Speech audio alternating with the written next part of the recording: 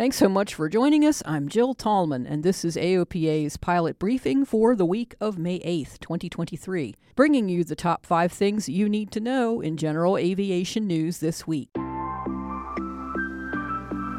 This is AOPA's pilot briefing.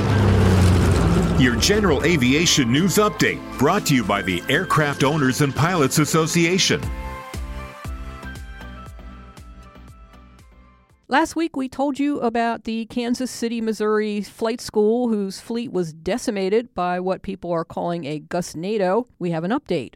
2 other flight schools have provided 4 aircraft on leaseback. That brings the number of airplanes available for training to 6, and that was about half of what ATD Flight Systems was operating prior to the gusnado. The flight school has raised nearly $27,000 through a GoFundMe campaign to supplement its flight instructors' salaries. ATD Flight Systems says its goal is to have access to a full fleet of aircraft by July so students can fly as much as they need to. Great work, and we wish them well.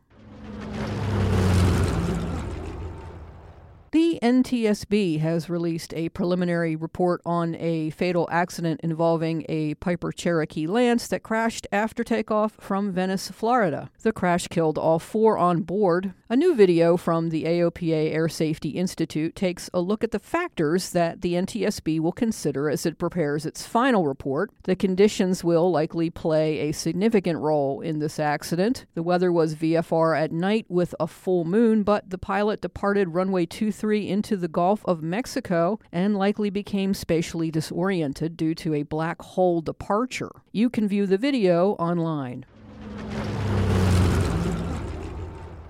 You've heard of groups that rescue animals or carry patients to medical facilities. Now, 2 Nashville-based pilots have launched a nonprofit organization whose mission is to create a network of pilots to transport survivors of human trafficking and their advocates. Stephanie Lamar and Jared Miller are the founders of Freedom Aviation Network. According to a survey, 54% of human trafficking survivors said transportation was a barrier to leaving their situation, so this group aims to provide that missing piece to ensure survivors reach safety. They're looking for volunteers, and if you're interested, you can review the requirements, which are at freedomaviationnetwork.org.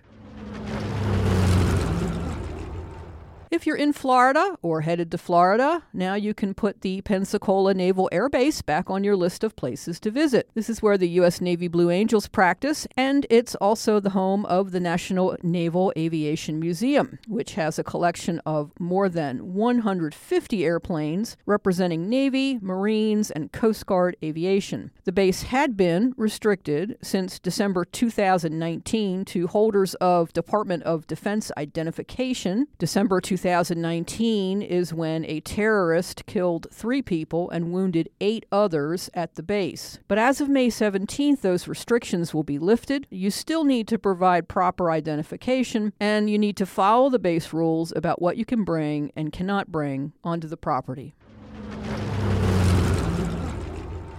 Are you looking for a service that allows you to connect your smartphone, tablet, or laptop for email, chat, social media, or emergency services anywhere on the planet? Well, Iridium Communications' super portable Iridium Go Exec has you covered. Iridium's voice and data satellite communications network covers the entire planet, and its products are installed in 68,000 aircraft, including airliners, military aircraft, medevac helicopters, and business jets. The Go Exec weighs just more than 2.5 pounds, and it is small enough to fit in a backpack or on an aircraft's glare shield. If you're looking to purchase one, you should expect to pay about $1,600, and then you'll need to pay for the satellite service, which is available via a monthly or annual subscription.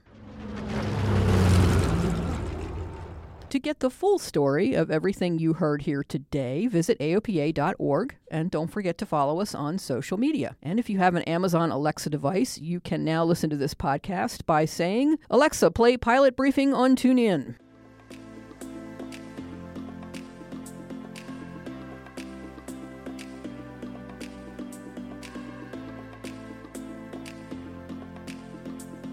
Thanks so much for listening. I'm Jill Tallman. Fly safe, fly often, and I'll talk to you again next week.